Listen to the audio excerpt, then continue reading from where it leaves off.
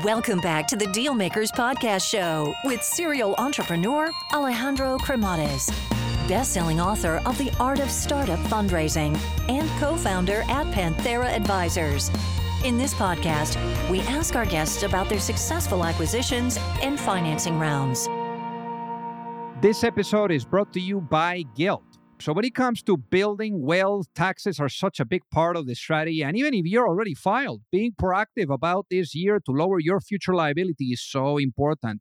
Guild actually provides a proactive approach to tax strategy, combining innovative technology and expert CPAs. By creating personalized tax strategies for your unique financial needs of multiple revenue streams, M&As, restricted stocks, various investments, and more, you can keep your hard-earned money. Their proprietary platform ultimately gives you the full transparency of your tax management and direct communication with your CPA to reach your financial goals and grow for your wealth faster. So again, if you're interested on this, go to joinguild.com. And they are actually on the show notes that I'm going to be posting a very special offer for you all that you can actually enjoy. So again, join guild.com. Alrighty, hello everyone and welcome to the Dealmaker Show. So today we have a really amazing founder that is joining us, a founder that has done it multiple times, a founder that has been through the full cycle, build it, scale it, finance it, acquisition.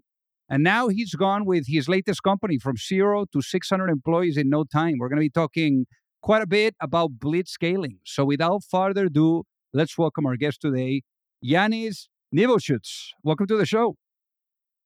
Thank you, Alejandro. Great to be here.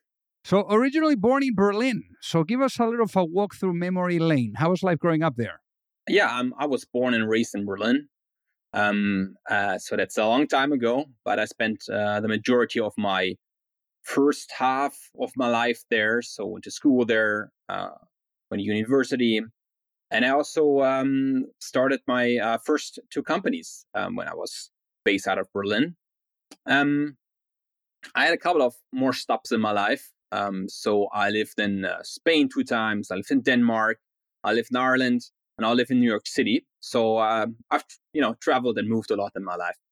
And I think that that's probably shaped you, quite a bit. How do you think that having had that exposure of having been in places like Barcelona, Madrid, Dublin, New York, Berlin, even Denmark, how do you think that has shaped your worldview and your perspective on things?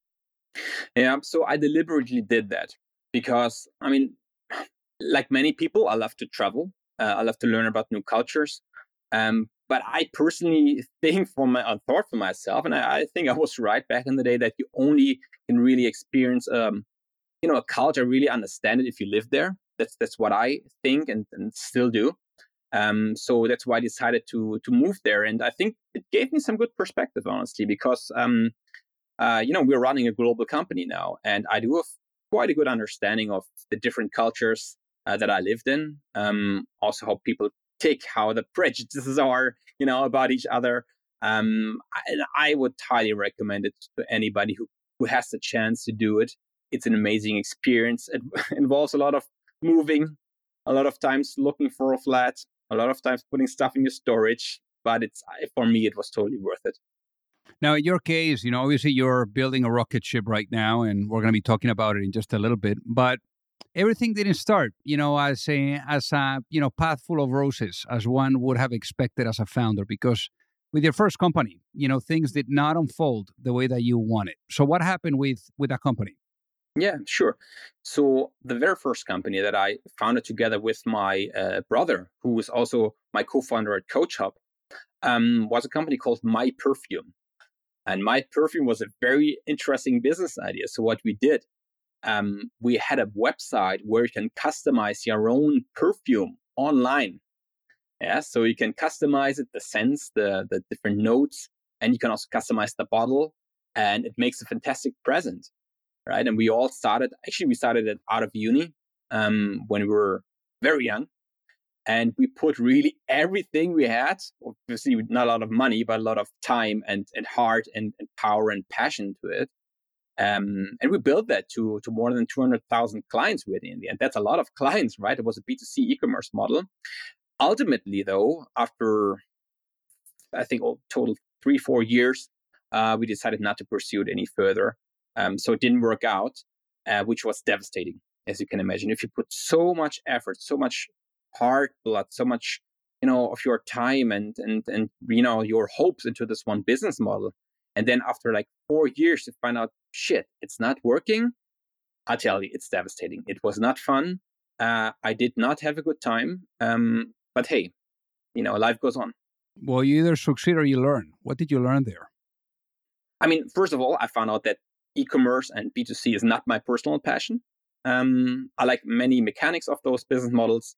However, I, since then followed actually the path of B2B. That was 2011. Since 2011, I focused on B2B and sales on enterprise software. And that's my big passion. And maybe that's a learning, right? It's a learning outlet where I found out that it's, this is more the thing for me. But besides that, is it a learning? We had 200,000 clients. It was, in the first hand, it was a great business model. The retention wasn't where it needed to be in the end. But look, I learned a lot as well in terms of leadership, in terms of how to run a company. And hey, ultimately, actually, it was the source of why CoachHub exists these days. So I think I'm thankful for that time. Ultimately, as they say, one door opens, when another one closes. But in this case, the next one that would open, that was TestHub, because once an entrepreneur, always an entrepreneur. So what was the business model of TestHub? Because the outcome of TestHub was a little bit different. It ended up getting acquired. So what were you guys doing there? Yeah. So TestHub was a usability testing platform. So in core, we had thousands, tens of thousands of testers, of individuals, freelancers, of hobby enthusiasts who just went on websites, on apps, and tested them. They recorded themselves while doing the browsing the app and the service, and then just recording themselves. By this way, when you then as an entrepreneur or as a usability expert in the company review those videos, you can see where they actually get stuck. And it's so powerful, and it's an amazing business model. It was a great business model. We sold it, but that started all in on the beach in Barcelona. It's I don't know if I shall deep dive into this story, but it's actually a funny one. Well, let's hear the story then. Yeah. So after my perfume, I took a time off. I went to Barcelona to recharge. I did recharge for around 4 weeks, I think so, maybe 5 weeks. And then I somehow came across a similar model in the US. And I thought, hey, that's awesome. It must be working in Europe as well. And I thought a little bit about it because I had a background in usability and software testing. And I thought, hey, that's the most amazing business model in the world. And what I did, basically, I ran home from the beach to my small, shabby apartment in Barceloneta, which is right at the beach, but not very nice flats, and it's not very nice to live there. It was very cheap because I didn't have any money then. I bought a huge pallet of Red Bull and started coding. So I built the website and I started to, approach the first clients, and it took off from then. So what was the business model there of TestHub? Yeah, so TestHub was this business model where freelance testers can review your website and record themselves. So how did that journey land into an acquisition? How was that journey leading all the way up until, that moment where all of a sudden you guys are engaging, and how did that unfold? And what kind of visibility did it give you to go through the full cycle with the company? Yeah. So we built that company from zero, like from beach in Barcelona, to a successful exit. The company is now owned by Vista Equity, so it's a large, or maybe the largest private equity company in the world. The business model was great, the execution was good, the clients loved it, and I've seen a successful B2B business model unfolding there. So how do you end up in Dublin? Working for LinkedIn after this transaction? Yeah. So Dublin was many years later. So I in between, I was moving back to Berlin. Then I was living in Denmark. Then I lived, back in Spain. I lived in Madrid. And then I moved to Dublin because my girlfriend at that time, she had a job at Google in Dublin, and she wanted to go. And I said, hey, it's Google. Of course we go there, right? And I wanted to see how really, really good SaaS companies operate from the inside. As I mentioned, I have this huge passion for B2B SaaS. And I really wanted to see how do the best companies in the world operate. So I decided to take a job for 2 years, LinkedIn, and build up their business lines for the Central European and Northern European markets, and led their sales teams. And I can only tell it was awesome. I learned so much. Many of the things that I learned at LinkedIn are now applied at CoachHub. Many employees from LinkedIn are now at CoachHub. I think it's more than 100 people from LinkedIn now work for CoachHub. LinkedIn, I didn't coach them. They just came to me. I didn't write anybody. So Nice. it was a great experience overall. So while you were there, a visit from your brother changed the direction of things. Tell us about it. So my brother, who's my co-founder at CoachHub, he visited me in Dublin at some point. I think it was 2018 or 17. And yeah, we walked the rainy streets of Dublin. He was working in consultancy at the time. I was working at LinkedIn, as I mentioned, and we walked the streets, and we thought, hey, we both are entrepreneurs. We started our companies in the past before, and our hearts burn for entrepreneurship, and we want to build something again. We want to build a new business, but we said this time we don't want to build another, perfume company, right? Or we don't want to sell and ship shoes. We want to do something with an impact. We wanted to do something that changes, your personal development, your career, and to a little bit society, right? Because coaching does exactly that. And we reminded ourselves back in the days at My Perfume that we had in very early days together, that we engaged a coach back in the days that helped us so much in some very complicated and difficult times when things were not going as they should. And my brother and myself, we had a hard time. We were fighting a lot. And this coach that we engaged back in the days helped us tremendously. So that was one of the factors. I had a coach throughout my career up until now, obviously, that helped me so much in finding what I want to do with my life, where I want to be. And then the third thing was that at LinkedIn, there's very strong coaching culture. So all managers, including myself, are requested to coach their people, support them in their growth. And I just thought, hey, these are three perfect combinations. Let's try to do something in that space. And we took our laptops. I moved to Berlin a half year later. We moved, I moved back, and he kind of moved into my apartment, and we just started coding and approaching clients, and that was the start of all. So how do you guys make money in CoachHub?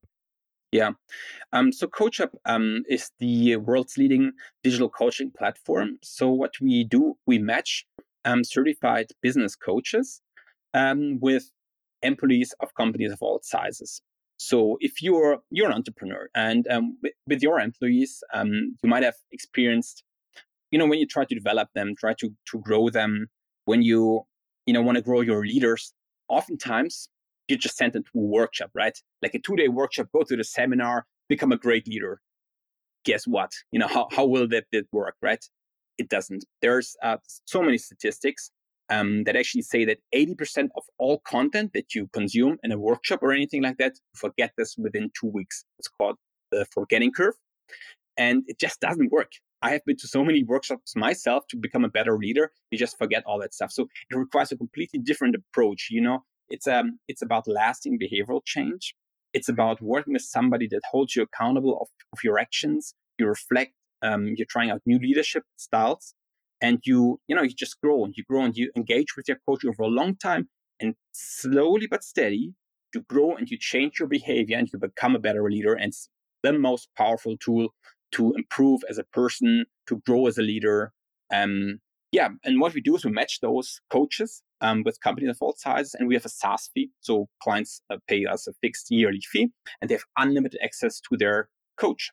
Pretty simple. And the coaching takes place virtually through an app or a website.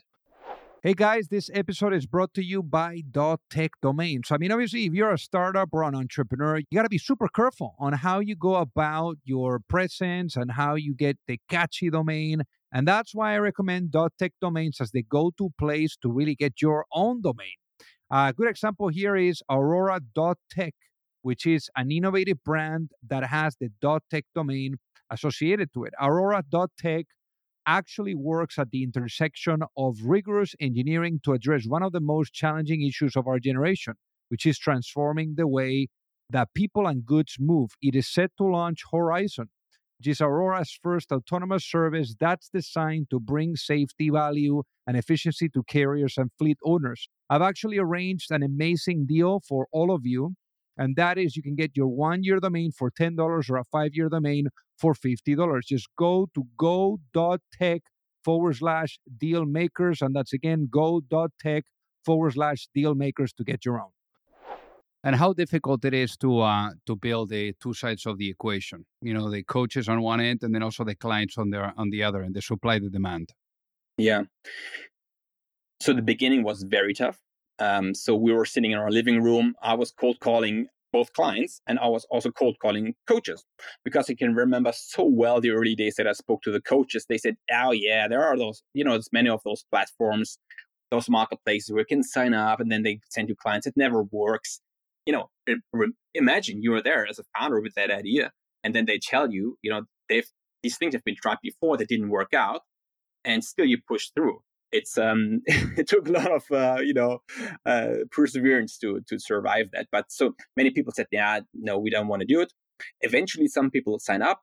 Some coaches, there's no fee attached, so anybody can apply to become a coach. It's extremely tough to become a coach at CoachHub because we have an extremely high bar on qualifications, but it's free. Once you're on our website, it's free. So we give you free clients. But yeah, it was very tough in the beginning for sure. At what point do you realize, hey, I think we're into something here? Yeah. So the first 12 months at least were extremely tough. So it wasn't my first startup, right? And I wasn't 23 anymore. So I was advanced in my career. My brother, he just bought a house and got a small baby. So the stakes were high. So we said, are we really, do we dare to jump? And we said, he quit his job, I quit my job. He said, let's do it, right? Let's do it. But if we do it, let's go all in, because if you do something half-hearted, there's pretty sure it doesn't work, right? So if we do it right. So what we did, we hustled like crazy for the first 6 months. During those 6 months, it was devastating. I can remember I had many periods in my in this time where I said, shit, it's not going to work. I'm going to give up. I said, no, it's not going. I'm doing something else. I don't want to do it anymore. There was so much pushback. It's all too risky. No, I was about to give up many times. But the only thing that I said that I can control is my input, my work ethics, and how much I'm willing to succeed. This is the only thing that I can control, because I cannot control if the clients want to buy, if the coaches want to join. It's out of my control, but I can control how hard I'm going to work. So I just worked my ass off, right? And then eventually it worked, because eventually clients said, hey, this is actually interesting. Let's have a conversation. And coaches said, hey, yeah, let's have a conversation. And slowly, it was very slowly, we reached some, I wouldn't say a tipping point, because it was never really a tipping point. It's still hard work. But, without that grind in the first 12 months, no chance we wouldn't be here. So at what point does the blitzscaling, activation button, at what point is that pushed? And then it's like unbelievable growth. Funny enough, one of our investors that invested in TestUp back in the days and made some good money is a friend of mine. And I approached him, and I presented CoachHub to him, because we wanted to have some input on some ideas, some metrics. So we met him at a restaurant to discuss the business model, really with no agenda. And we had a nice lunch for 2 hours, ate very nicely, very well. And then we went home. And after like 3 hours, this guy said, guys, I want to be in. Here is, I can remember, 100K. This is the valuation. Let's go. And said, oops, that wasn't the intention at all, right? So we thought about it for a while. If you're ready to take some external capital, And then in the end, we said, okay, screw it, let's do it. So we took the money and we started building. Pretty soon, the next investors joined us, some seed investors, Speedinvest and others. Holtzbrinck Ventures joined us. And then, one after the other joined us, right? Then Partech, and eventually SoftBank and Sofina joined us in our latest round. So it was, yes, once we hit those milestone after 1.5 years, I'd say, it took off. And since then, it's a rocket ride. And how much money have you guys raised to date, and what has been that journey like? So in total, we raised 330 million in venture capital. Yeah. Got it. So now in this case, like when you go from 0 to 600 employees, like in no time, and we're talking about you guys have been with the business for about 5 years, a little bit over 5 years. I mean, how do you guys go about keeping it together when it comes to culture and so that people are, dancing the same song with the same moves? Yeah, it's extremely difficult and extremely tough. And remember, it was in COVID times. In COVID times, we started blitzscaling completely remote, no offices, and we hired many people, remote in the first place because we never were planning to open an office somewhere in the Midwest in the US, right? We have an office in New York City, but we hired everybody everywhere. Yeah, it was tough. It was tough, I tell you. I mean, one great thing about CoachHub is that we have a great mission, right? So our mission and vision is to democratize coaching and make it accessible for everybody across the globe, because coaching used to be very expensive, right? I don't know if you had any coaching in the past, but executive coaching is extremely expensive. And through technology, we want to make it accessible and obviously much cheaper than you would, pay for it when you just go to the coach around the corner. So we have a great mission, which aligns many people behind our purpose.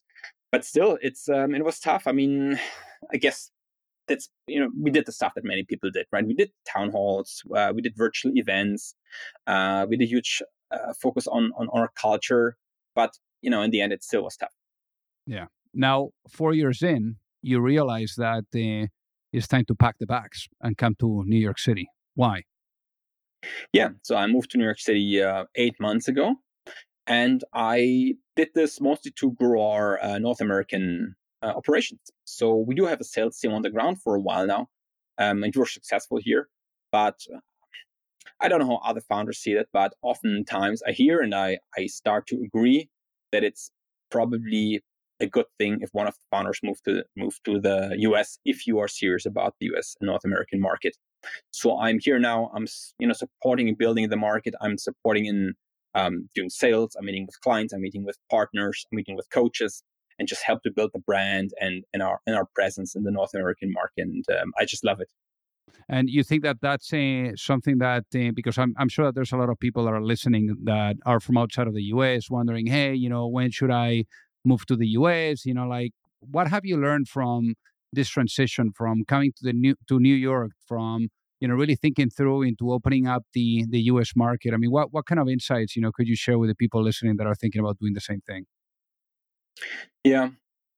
So I would definitely recommend to test the waters, right? Don't test the waters, with a very, very small toe, but maybe with a mid-sized toe. So I'm saying don't put one rep in the market and see if it works out.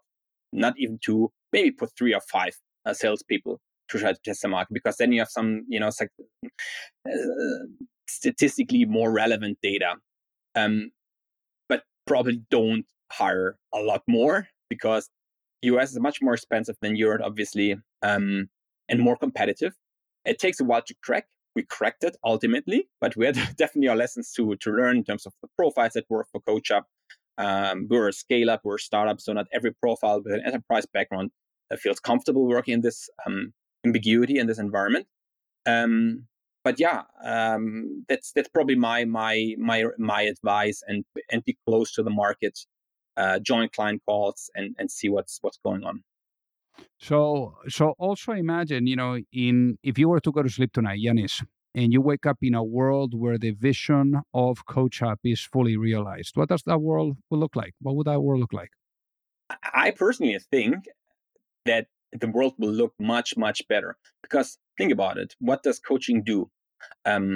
coaching helps you reflect on your own behavior, on your own emotions.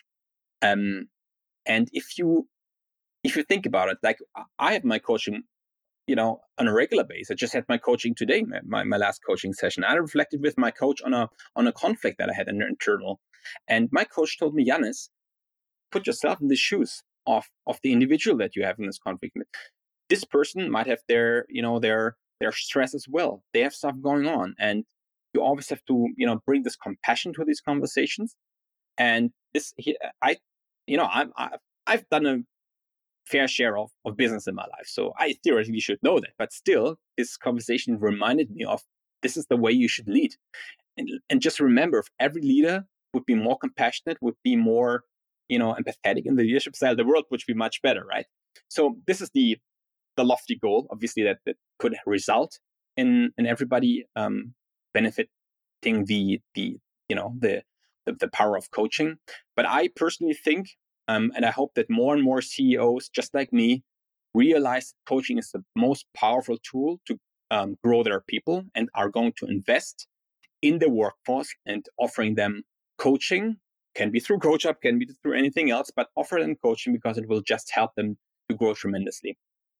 Now, one thing that you alluded to earlier is, co-founder dynamics, and then also doing the business with your brother, and how coaching, has helped you guys to really be able to understand, how you guys can really push, as a team, more effectively. So how do you think that, because there's this book that was written, called Founder's Dilemma, and it talks about, how tough it is to do business with a family member. So how has it been the experience for you guys? How have you, transformed yourselves or matured, I would say, to really have much healthier dynamics, as co-founders, but then also as brothers too? Yeah.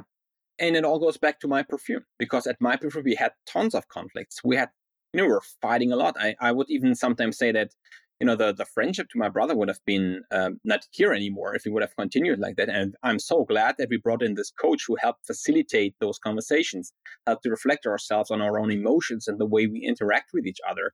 So we are very helpful for the help of our coach back in the days. But and I would say probably if it was the first time that I've found a company with my brother, probably would be tough. It's not the first time, luckily. So at CoachHub, we are running like an old machine. It's awesome, right? Because everybody knows what their strengths and weaknesses are. I do know what I'm good at. I know what I'm good at, and he knows what he's good at. And we have really zero conflicts. Of course, we have discussions, right? We are sometimes misaligned on small details, but overall, the big picture, and especially the collaboration, it's awesome. Can you remember a specific moment where that coaching was applied that created a tremendous breakthrough in your guys' relationship? Yeah, it's mostly about the interpersonal interaction. So when we were fighting, I mean, we partially brought funny if we also lived together back in the days, because we were living together in a flat and also working together, and we partially brought the stuff from work, from home to work, and we were continuing to fight. So it was a lot, but definitely the part of being more aware of your own emotions, being aware when emotions like anger arise, because you can feel it in your body, and being mindful of them, because you don't want to be the slave of your emotions. You want to be the master of your emotions, right? You need to be able to use your emotions as a weapon, and to let them guide the conversation, not the other way around, right? So I think that was the most powerful lessons back in the day. Now, if I was to put you into a time machine and I bring you back in time, perhaps to that moment that you were coming out of university and getting together with your brother to start the first company, and let's say you had the opportunity of having a chat with your younger self and being able to give that younger Yannis one piece of advice before launching a business, what would that be and why, given what you know now? I was, and I still am, extremely ambitious. Especially when I was younger, I was also impatient, right? I wanted to do too many things at the same time. I wanted to be faster. I wanted to, do more things. And I think that is not the right thing as a founder. I think, and that's what a mentor and business angel once told me, laser focus is the absolute key if you want to build a successful business. You have to be extremely focused on your vision and your mission and the strategy. Zigzagging, coming up with cool ideas left and right does not help. I think this is the most important lesson that I learned and that I would tell myself. Now, for the people that are listening, Yannis, what is the best way for them to reach out and say hi? Yeah, probably LinkedIn. Just shoot me a message and maybe refer that you heard me here on the podcast, because then I know where you're coming from, and we can just connect and have a chat. Amazing. Easy enough. Well, hey, Yannis, thank you so much for being on the Dealmaker Show today. It has been an honor to have you with us. Thanks, Alejandro. It was great. If you like the show, make sure that you hit that subscribe button. If you could leave a review as well, that would be fantastic. And if you got any value, either from this episode or from the show itself, share it with a friend. Perhaps they also appreciate it. So also remember that if you need any help, whether it is with your fundraising efforts or with selling your business, you can reach me at alejandro@pantheraadvisors.com.